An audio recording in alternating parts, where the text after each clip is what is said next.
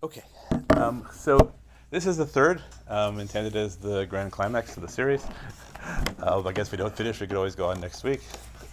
The, what I argued in the first week was that in the context of participating in American ethical discourse, we can't allow, we can't have halachic outcomes that distinguish between Jews and non-Jews, and happily, there is a very strong argument to say exactly the same in the context of halakha, that there really should be no difference between Jews and non-Jews on ethical issues. In the second week, I tried to show that many of the distinctions that are common in American discourse and often made in halachic discourse really have very little foundation. That they show up for the first time in the context of abortion in the 17th century, and they show up with the comment that's included in today's source sheet again, that using them to solve abortion questions would be a svarat hakeres, would be a gut feeling, and no more. So I wanted to try to address tonight, this is a harder enterprise, and so it may not be successful, to talk about what the context of making halachic choices in this setting, where you have as a given that you have many halachic options. Right? It's a given that you have options that, and even within the framework that assumes that there's no difference in Jews and non-Jews, so you have people who assume that abortion at every stage is some derivative of homicide for both Jews and non-Jews from some very early point in the process. And then you have positions that assume that until the very end of the process, until possibly as late as the time that the fetus enters the birth canal, there is no biblical prohibition. So the question then is like, so what does it mean to make halachic decisions in that context? And then what does it mean to make halachic decisions in the context of considering what we want civil law outcomes to be? I think that's right. Those are the and that involves so the first question, right, really up front is, do we think that it makes sense to make halachic decisions for people in that context? Right? Is it reasonable to argue that we're telling you what to do when the world, right, and let alone that we're trying to create a framework for American policy when we know that many options exist? So what I want to try to do tonight is take you through a possible framework for thinking about that, and I'm maybe upfront for myself, just so we should there's transparency. I hated Roe v. Wade. I hated it as a constitutional scholar, not as a halachist, and my dislike of Roe v. Wade long preceded my interest in halacha as a serious matter. I was interested in constitutional law really before I was interested in halacha. And it just offended me intellectually, and my ambition when I was very young was to be this is a long time ago, was to be the conservative justice who would rewrite the Warren Court decisions in a way that made legal sense, because I couldn't follow the reasoning. I loved the outcomes, but I couldn't follow the reasoning. And to that extent, I think that frankly, that I have been kind of for the last several months, I've been kind of the dog that finally caught the car. And try to figure, but what do I think should happen instead? Right, that was right. I think that has been exacerbated by the what I think, and this is just me speaking as an American, who thinks about politics, that it probably was a very serious error to allow laws to be on the books that were not intended to be enforced. So it does very dangerous things if you create laws that you're not accountable to anybody, that come into being because somebody else removes something. Right, what we would call in halacha munea. Right, you remove an obstacle which might be mutar on Shabbat, as opposed to a direct action. And so there is just all sorts of things that might over time be realized as ridiculous, or more plainly, many laws. And obviously there are many laws that are having pernicious effects because of what may or may not be misunderstandings. Right, which both sides have an interest in promoting. Right, one side has an interest in promoting one side thinks that perhaps will diminish the number of abortions and they get a victory that way. One side makes the laws look as terrible, as bad as possible, and so they win that way because there's a backlash. Right, so you find endless articles about how people are afraid that the law might mean, and that's like that should not happen. You shouldn't have a law go into place on issues like this, which threaten lives, where somebody who says, "Well, I'm not sure I might get prosecuted if I save that person's life," when that's not the intent of the law. But that doesn't, that in a sense, that is the responsibility of everyone who considered advocating for the overturning of Roe v. Wade should have thought about that. Should have thought about that. And I guess, and didn't sufficiently. John Roberts perhaps did, but other people didn't sufficiently. So I don't think I'm going to change my position. That Roe v. Wade was not intellectually defensible as a matter of constitutional law. Although I might, but I think there are much better arguments, equal protection arguments that might work, but that haven't been made well enough. How about Griswold? I don't think that Griswold, right? But that's the whole question about how you deal with the right to privacy and how you deal with unenumerated rights bichlal. Right, unenumerated rights exist, right? So it can't be everything. Right? Again, now you're testing me as a constitutional scholar, which I was as a teenager. It's hard for me to. I just try to tell you where where I'm coming from in that regard. I had a conversation. My wife has been sending me all sorts of podcasts, which have been push polls, and but push me in useful ways. But one of the things that we just talked about today is to what extent what we're moving towards, which I'm not sure I would be happy about, is a claim that there's a constitutional right to medical treatment on whatever grounds, with using the ethics of the medical profession, which puts, to my mind, the medical profession above legal critique, and I don't think that should be valid either. I don't know that it's specific. It's not a privacy-based critique. The fact that women are suffering or possibly even dying is not a privacy-based critique. It's a doctor-patient based critique, and we should think about the extent to which we want to insulate the medical profession from that kind of critique. You can think about, you can always think about other kinds of extreme issues. You can talk about my favorite is Dr. Robert Truog, who heads the Harvard Center for Pediatric Neurology, who in the context of brain death I always love using his amazing experiment where he took hypoencephalic children born without higher brains, and he stopped their hearts chemically long enough for them to be declared dead because there had been long enough without a spontaneous heartbeat, and then he restarted their heartbeats. And then he took their organs out and said, well, you can't prosecute me for murder the first time because, after all, they were dead. I declared them dead. You can't prosecute me for right? That's like there. Whether you think he's right or wrong, there's got to be some way legally to sustain the critique in some way of the medical profession, I think. So I don't know that argument's going to convince me either. Okay, that's just background, so you should know where I'm coming from, where I am. Right, I'm trying to figure out as a halachist who has, for whatever residual constitutional opinions, what I would think we should be doing as a community. In the first year, I argued that we should be concerned about, just in terms of halakha, about constitutional interpretation, because we believe in consent of the governed as a fundamental category of political legitimacy, and that we should be concerned about equal protection because we think of that as a fundamental category of law. But I'm going to try to avoid any of those arguments I think are sufficiently politicized, and I have nothing to, I think that they should be your values, but they depend on your theory of constitutional interpretation and on your theory of equal protection. I don't have anything specific to contribute halachically about that.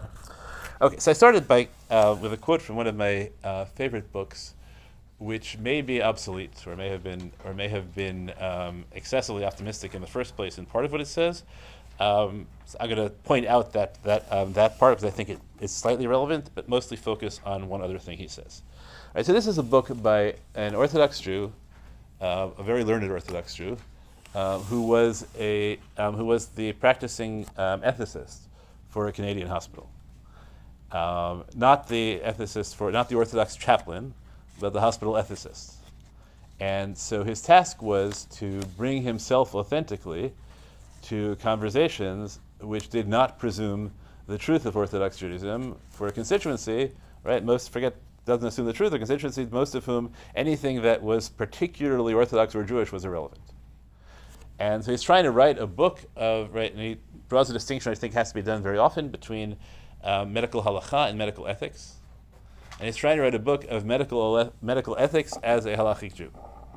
And he makes the following claim. He says, in this work, I've chosen to select Jewish legal sources whose appeal is to reason, and which may be, for that reason, of more than parochial interest. Right? If we pick the sources, right, the arguments we make are internal to the halachic system, right? We think this is what Scripture means. Oh, look, there's Xera Shava here. All of you, of course, realize that Scripture uses the same word in two different places. It means to transfer, right? It means to transfer the laws, right? And that, of course, will convince everyone in American society, right? Okay, right. So he said, given a choice, he'll take the sources that make their arguments on grounds that are universally available.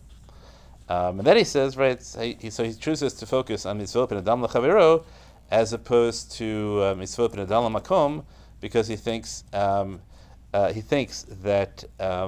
that's a way to bridge at least the divisions among Jews. So that's parenthetically, I tried that out in a different group today, and it's interesting because my students here thought that might still be true, that interpersonal mitzvot are more a way of bringing Jews together than ritual mitzvot, but my friends online thought very much not.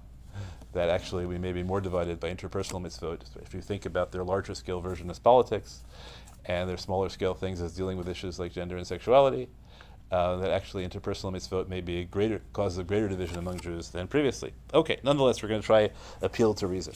And he says, I've also chosen to interpret those sources, or more commonly to adopt traditional interpretation of those sources, in ways that speak most convincingly to the moral experience of patients and doctors, Jewish and Gentile alike, as I have witnessed this in hospital work. So that's a really a much stronger claim.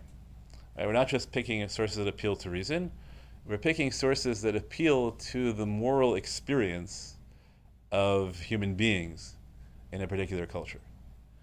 So that's a much more interesting notion. Like, what is the moral experience of hospitals and doctors?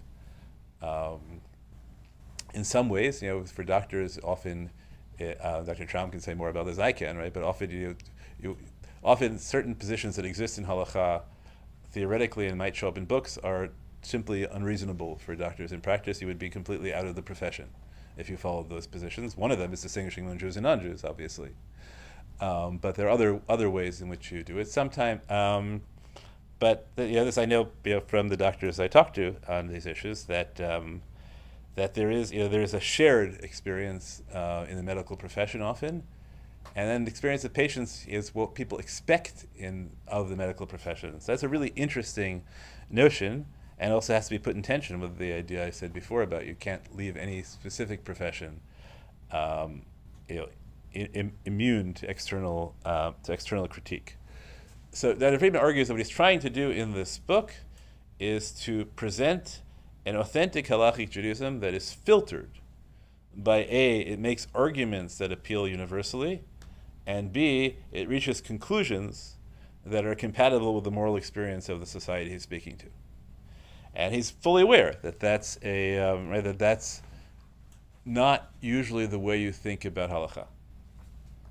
Right? Usually we think about halakha as engaged as an autonomous endeavor within the Orthodox community that uses sources that speak to us and that resonate with our own experience, and tend to resist external influence. Right? He says even any kind of explicit choice of methodology may seem, from the viewpoint of traditional Judaism, more controversial and even dangerous. But there is but there's so many interpretations, as we've said, that you have to make choices in some way, and he's simply chosen an approach that is of broader rational appeal, which is a perfectly reasonable decision procedure, but not but in a normal halachic enterprise, normal in quotes, you would pick the one that has most authority,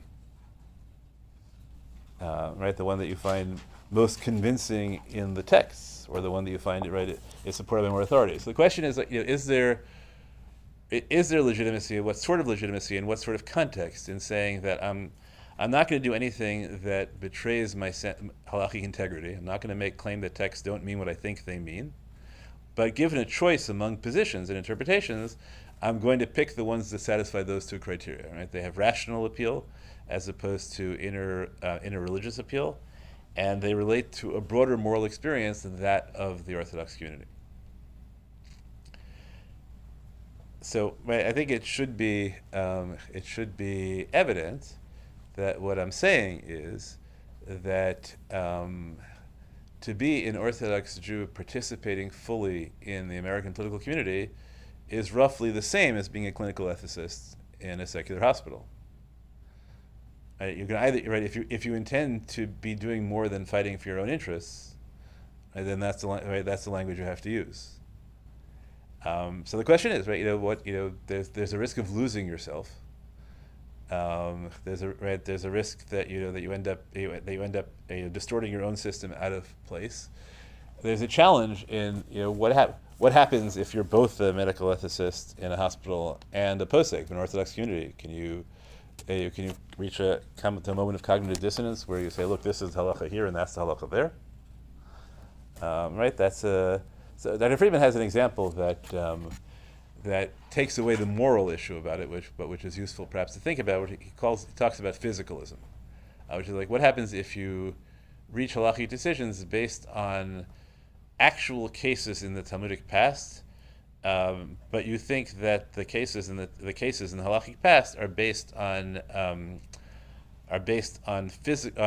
beliefs about medicine that you no longer think are true. So it might be in the context of halacha that you would make the argument. An example is Rav Moshe Feinstein allows donating blood because there is a Gemara that endorses bleeding as a medical procedure, and so therefore, even though normally drawing blood is a violation of the biblical prohibition against wounding, but it's permitted for therapeutic purposes, and the Talmud says that bleeding is therapeutic. But you shouldn't donate blood on particular days of the week, which are astrologically contraindicated. Right. So that on what? astrologically contraindicated, right?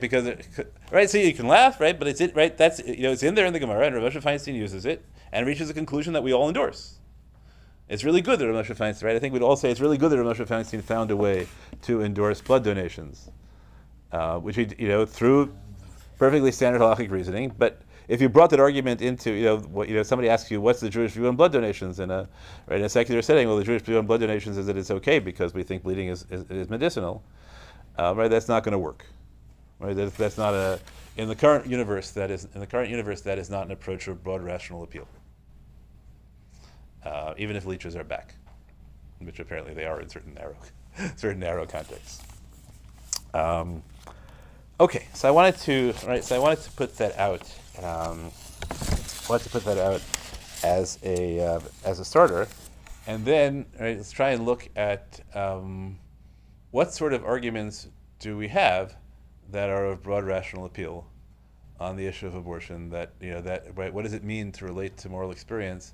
That's a hard one in a society where moral experience is so split, right? Where people don't recognize each other's moral experience. So that may not be a useful criterion at all, and it may be that the enterprise is hopeless. There's nothing you can contribute as an Orthodox Jew to a society that's split, and all you can do is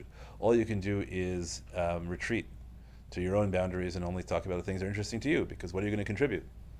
Right? You can't. What you're contributing is trimming. Right? You're not in the context of an ethical discussion. So Dr. Friedman believes that he can bring in things that will appeal to everyone and therefore create a common ground for discussion.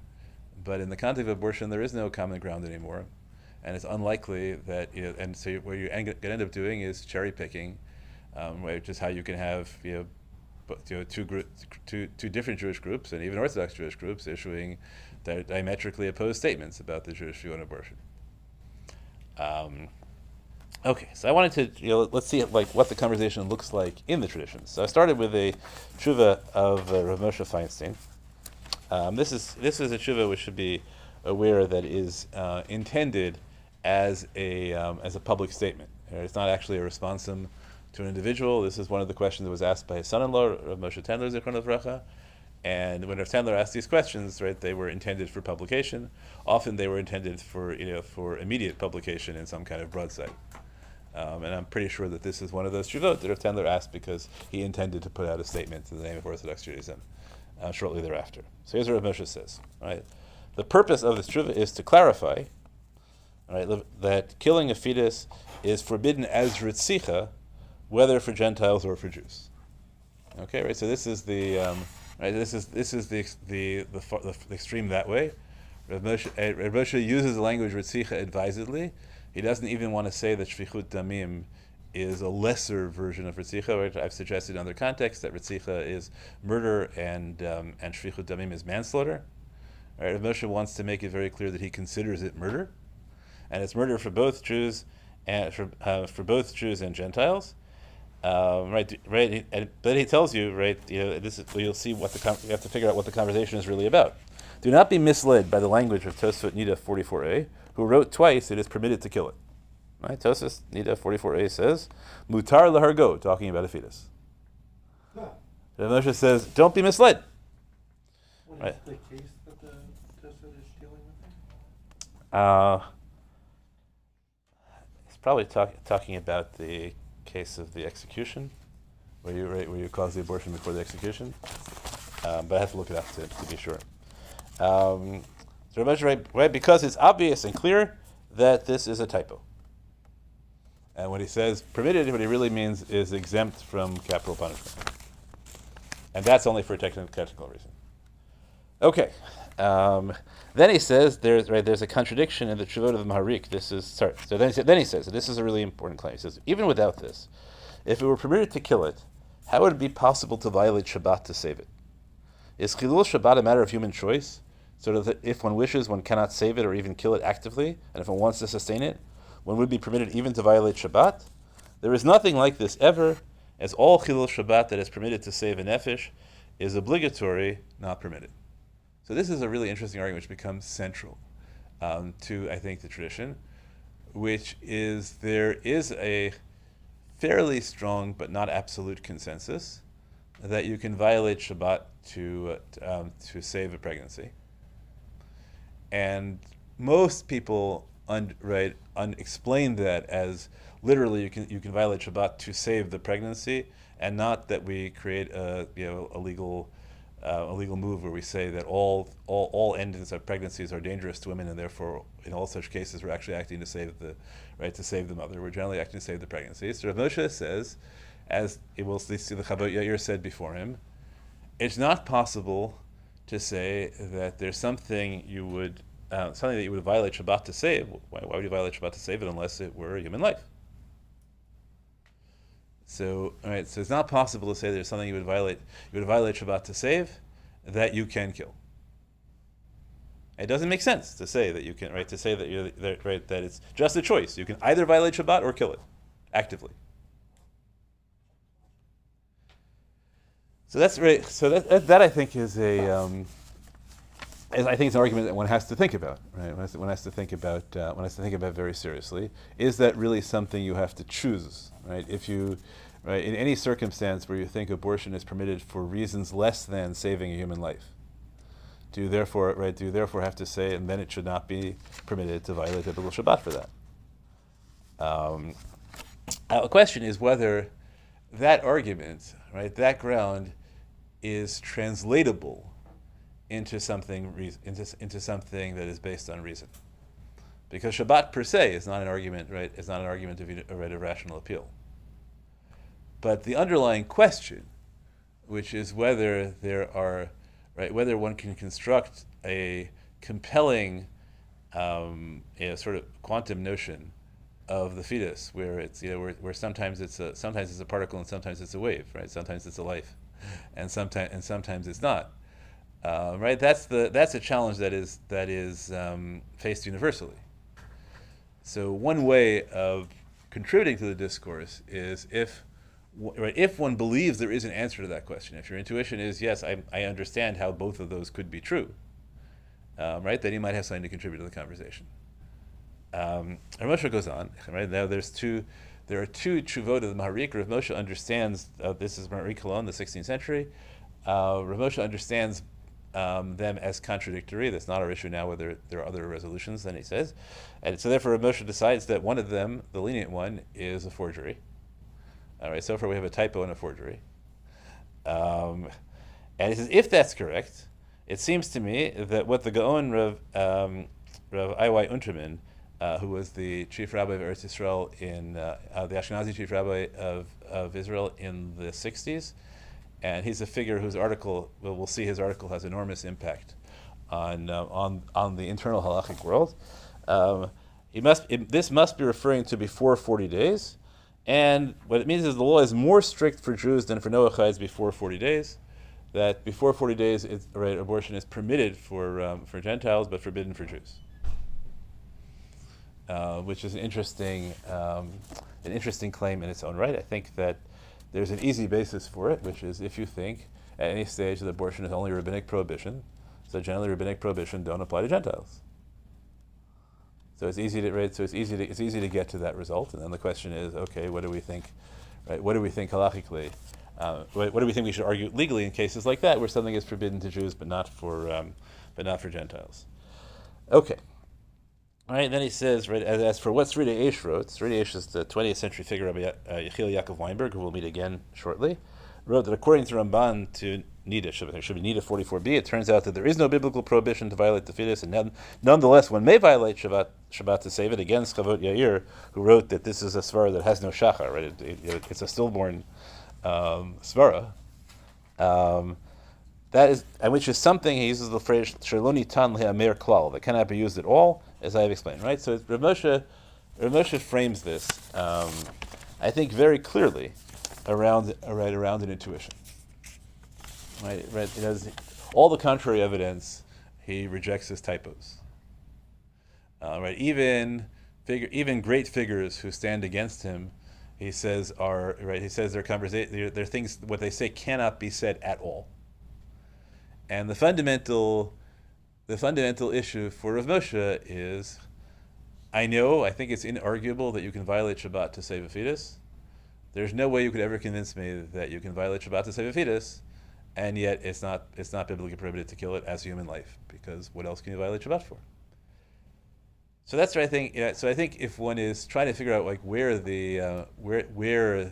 Orthodox Jews have something to contribute to the conversation, so whether you share with Moshe's intuition or not is a very powerful thing. And if you share his intuition, so then that tells you something. And if you don't share his intuition, then you have a lot of work to do. Explaining how you can end up in this with a Sridei Eish compromise. Okay. So we already showed you, right? This is page 3. We already showed you the Chavot Yair who lists the. Just remind you again that the Chavot Yair, I don't think is a live question. I think that it's a literary device. And in the course of his literary device, he tells you his position that all the distinctions between trimesters and viability and all those sorts of things he thinks are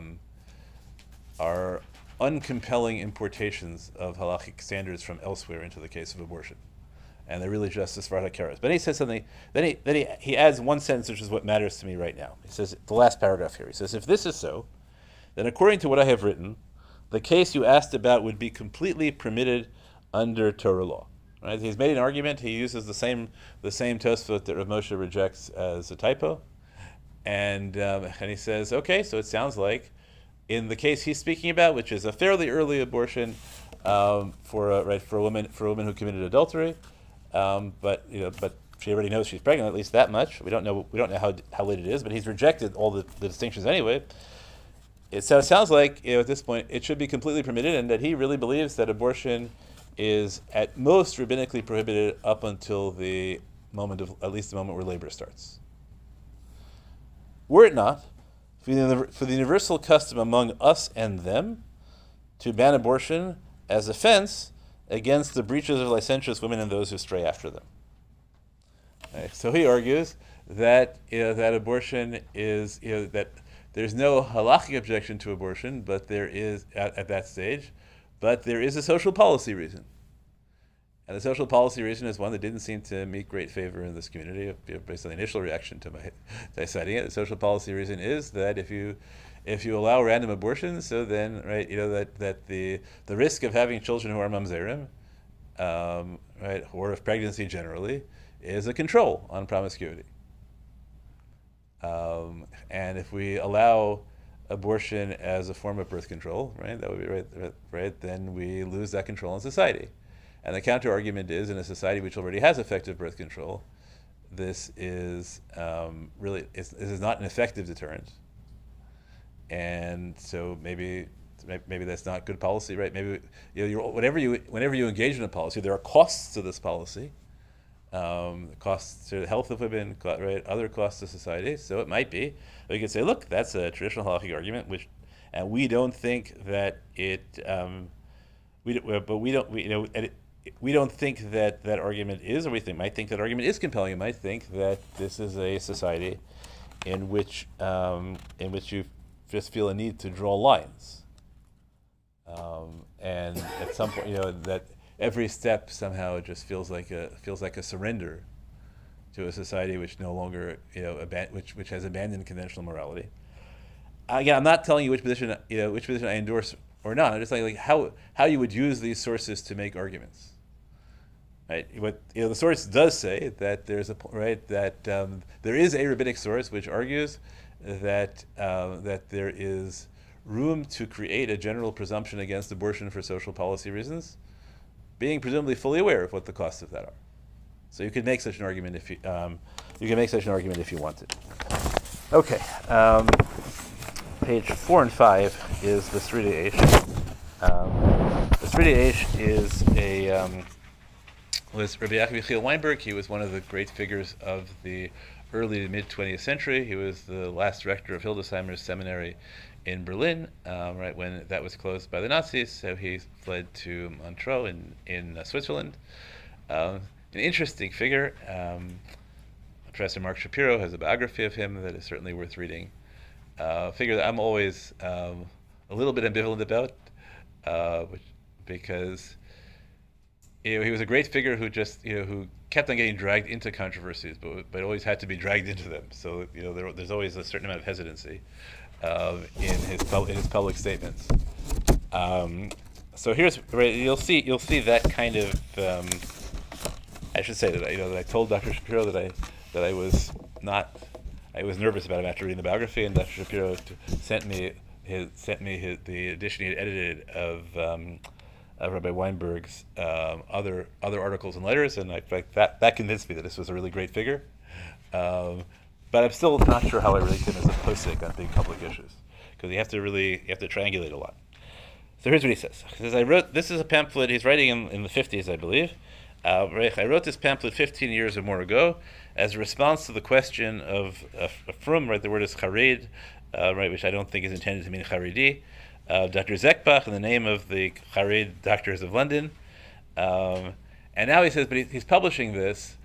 But now that he's publishing this, in his response, in between writing the original pamphlet, he has seen that there are two issues of an Israeli periodical named Noam that are devoted to this, including the article by Rav Unterman that was mentioned earlier. And so he's telling you up front, you have to compare what I wrote to that, and there's going to be a footnote at the end in which he's going to tell you how he was affected by that pamphlet, even though he's publishing exactly as he did previously. He's only adding additions; he's not changing anything or retracting any of the arguments. So the case that he was asked about was, I believe that the correct translation of the German is rubella, right? The red sickness, which causes a very, very high rate of birth defects. And the question he's asked is, right, and apparently, as he's told, I can't tell you this is true or not. According to British law, there is either a strong presumption or even a mandate of abortion if the mother has been diagnosed with rubella. To the point that, and this is also something worth thinking about, right? England has explicitly nationalized medicine, and therefore, it doesn't have a conscience objection, as far as he is told. I can't tell you this is true or not. But as the question is asked to Rabbi Weinberg, there's no conscience objection, and therefore, if an Orthodox Jew seeks not to perform an abortion, they will be dismissed from their job. Okay, these are questions. These are questions that I get on occasion about whether Orthodox Jews have to recuse themselves from certain kinds of abortion cases, and there is a risk that if you're depending on the context, that if you recuse yourself too often, then you don't have a job. Okay, so so the question is asking is according to English law, the doctors are obliged to abort, but in the opinion of the doctors asking the question, he will likely be fired because doctors are considered appointees of the state and they don't have discretion. He doesn't have a conscience. Sorry to interrupt you. You got to give me 10 minutes. Okay. Well, we don't have minyan yet. Okay. Well, then we have 10 minutes. 5 minutes. Okay. So the that clock's slow. Is that what it is? My fault. No, it's fine. Okay, so we're fine. I don't think they call me. Okay, so the so he says is that So the question is what are the doctors supposed to do? So he starts off by quoting Tosfot. That's that's his first position. Tosfot says it's permitted. Then he quotes an earlier figure by Don Plotsky, who tries to argue that in fact it's murder from almost conception or from conception at all. And he quotes the Yad Ramah, which we don't have time to go into in depth, which Rabbi Plotsky understands as plausibly as meaning something like that. And the Sridei says, this cannot be said at all exactly the language of Moshe used. And then he claims, and the Yad Ramah must be a typo. The words must have come from somewhere. So he says exactly the inverse of Rav Moshe. But then he says, you know what? Everything I've said so far to permit this works according to what I believe is the majority of poskim.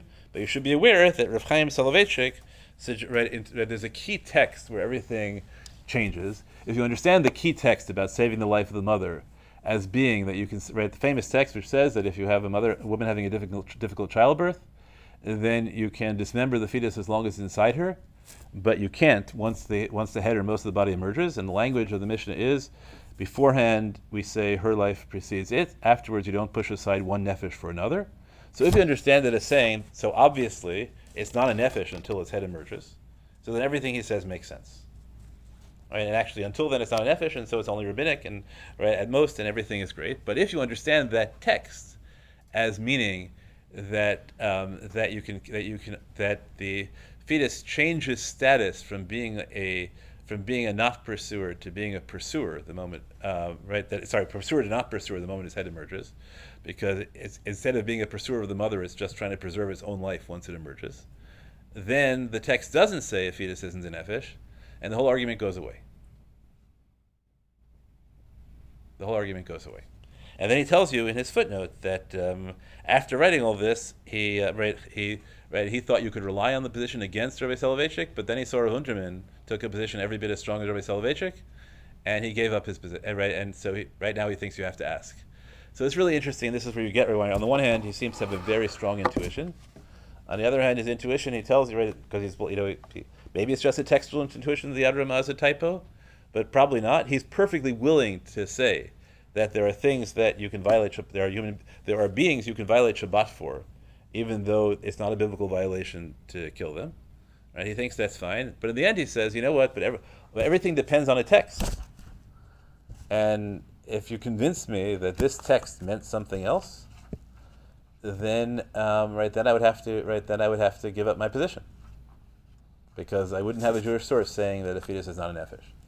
So that's the interesting thing, because his position at core is not really an ethical position. Right? It's a position that's based on a reading of a traditional text. So actually, so it has less to say. But what he contributes is his intuition that there is a way to that the paradox that Moshe raises about Chilul Shabbat is solvable. Even though I don't think he offers anywhere in the Tshuva a roadmap for resolving it. Okay, so since we seem to be hitting the On the last page, I gave you something that I had published earlier this year when it first appeared that Roe was going to be overridden, which means that that it may be more me chasing the car than having caught it. But just give you a set of questions that I think you can ask. You can ask halachically in terms of what should the contribution of orthodoxy be in political conversation. And I hope I showed you tonight, right, that there are ways in which they're not exactly the ways, right? This is not a shir about what the halacha of abortion is. And a fair question to ask me after this is, okay, Rabbi Clapper, you showed us what Rav Moshe does, you showed us what Reish does. If somebody asked you a shaila, what would you do? Right? That's a fair question to ask. I have been asked abortion shailas, but and I'll just tell you up front, and we can consider maybe that if it's worth it. We didn't schedule it, but we could schedule another shir on what is the immediate question that most of the issues revolve around, which are Tay-Sachs and Down syndrome cases. So I'll just tell you my own experience, right? That it was very problematic for me, and I guess I want liberal street credit for Rabbi Shai Held, I was learning with at the time. That when we discovered that the Tzitz Eliezer, who was the position who followed the Tzitz Eliezer Waldenberg followed the Sri Eish, and he takes his position to the point where he allows Tay-Sachs, which everyone cheers, but he says the exact same grounds that lead him to allow Tay-Sachs also led him to allow universal amniocentesis for women over 40 in the state of Israel, on the presumption that the vast majority of Down syndrome children would be aborted. And that was very hard. That was very hard for both. That was very hard. But I was willing to go that far. And so when I got a question about it, I worked very hard, and I give Rabbi Pollack of the Beit Din credit for coming up with the idea. Where the next question I was asked, I found a way of considering it even worse than trisomy 13. Sorry, even worse than Tay-Sachs. It was trisomy 13, even worse than Tay-Sachs, halachically, and so I never had to address the Down syndrome question. Right, so I'm still probably where I was, 25 years ago. It's like, wow, that's pretty wild that the same logic takes you there. So we could go there at some other point, but I think now we actually are at Mincha Marav. Thank you for listening, and by all means ask questions afterwards or by email or things like that. I'm happy to continue the conversation. I think they probably started without us.